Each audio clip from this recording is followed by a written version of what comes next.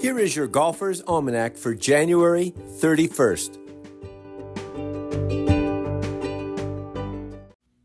Today is the birthday of Michael Allen, born Michael Lewis Allen in San Mateo, California in 1959. He played golf at the University of Nevada at Reno for the Wolfpack and turned pro in 1984.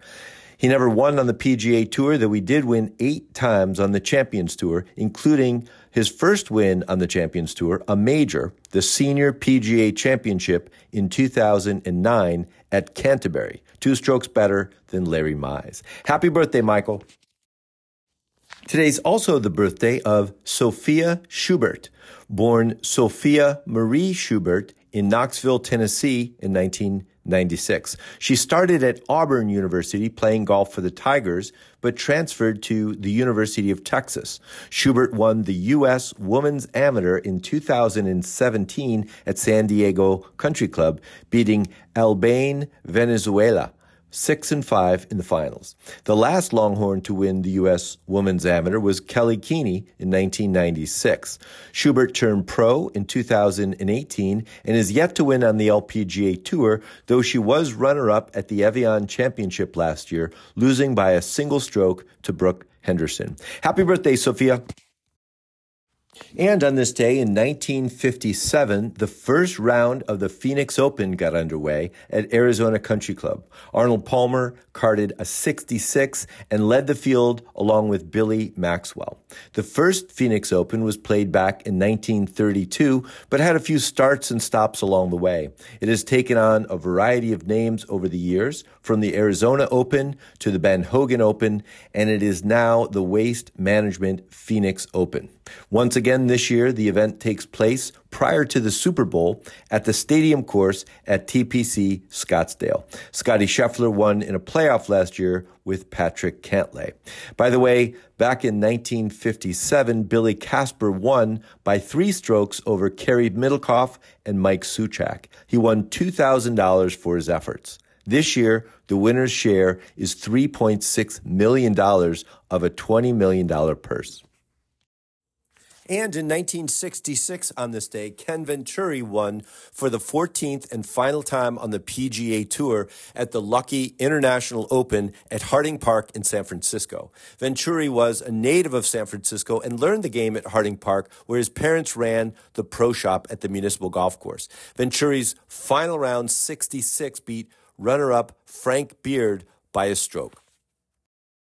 On this day in 2015, Lydia Ko became the #1 golfer in the world, according to the World Golf Rankings. She was 17 years old at the time, and still the youngest golfer to hold the #1 spot. She broke the record set by Tiger Woods, who was the top-ranked men's golfer in the world at the age of 21.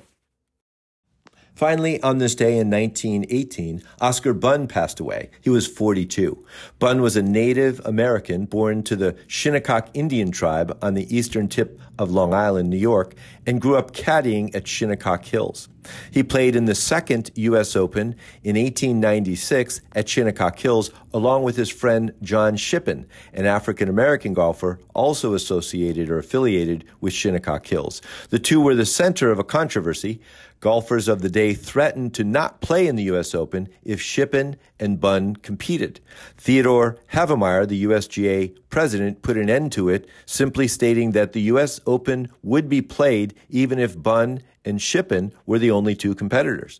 Shippen finished 5th and Bunn a distant 21st. Bunn played in exhibitions, losing close matches to both Walter Travis and Harry Vardon around the turn of the century. Just prior to his death, Bunn visited South America to offer instruction and play in exhibition matches in Uruguay, Chile, Brazil, and Argentina. Bunn contracted pneumonia on his return voyage from Buenos Aires and died soon after returning home. Rest in power, Mr. Bunn.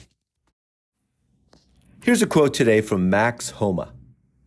"It's a beautiful game. Sometimes you're just one swing thought away from being good again."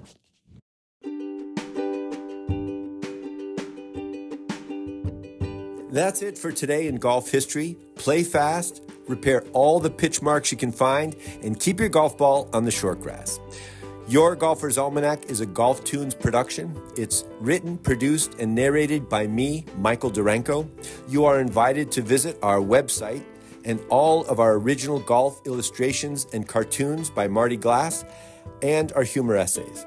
Also, check out our Etsy page to see our golf tunes on mugs, glasses, calendars, and shower curtains. Yes, even shower curtains. See the link in the show notes below. Tour Backspin is a weekly golf history newsletter and podcast celebrating golf in the 60s and 70s. They offer a connection to the PGA Tour today, as well as quizzes, content, and other bits. See the link in the show notes and subscribe.